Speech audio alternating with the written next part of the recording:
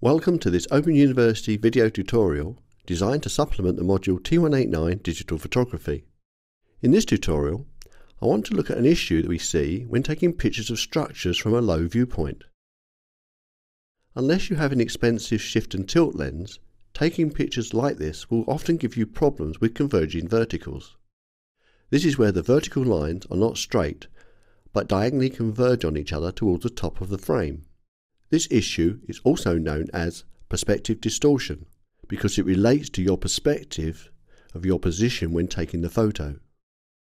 In some images, this effect can work to give a sense of size or distance, but other times you may like to have the structure look straight.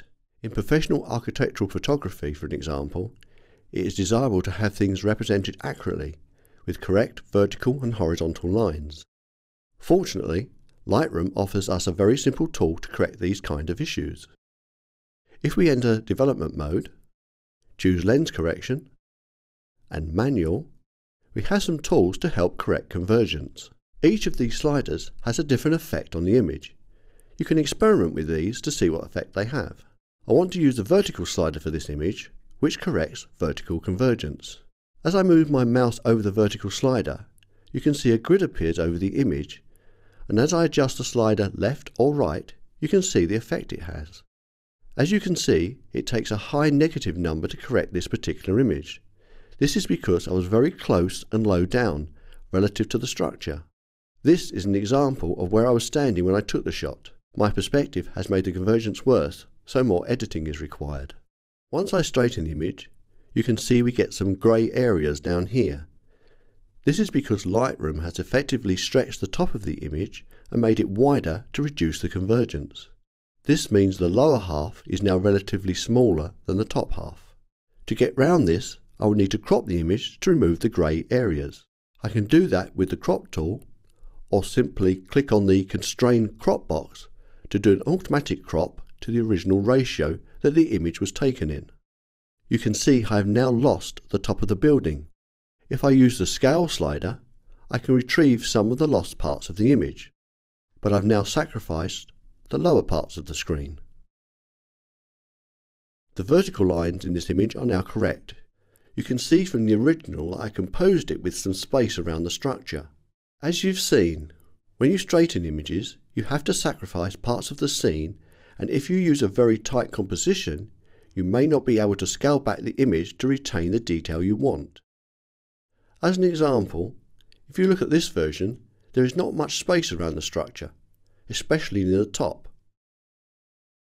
When I scale back 50%, I only manage to keep the top of the building in. So remember to leave plenty of cropping space around images like this if you need to use the correction tools. One last point is to consider your position when photographing the scene. Do you need to be so close or so low?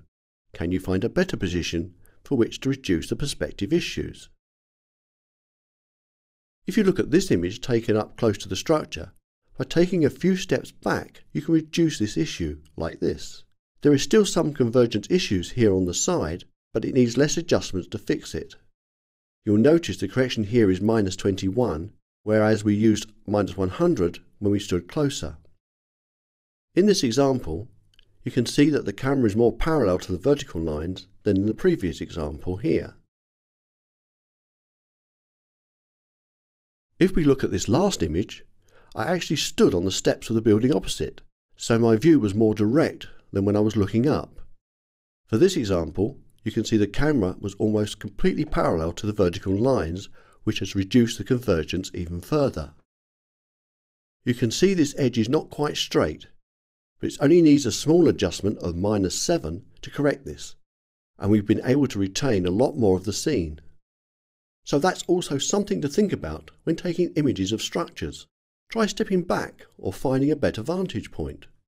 Keeping your camera parallel with straight lines will help reduce perspective distortion and convergence issues. So in this tutorial, we've seen that Lightroom has some useful tools for correcting convergence of lines in an image.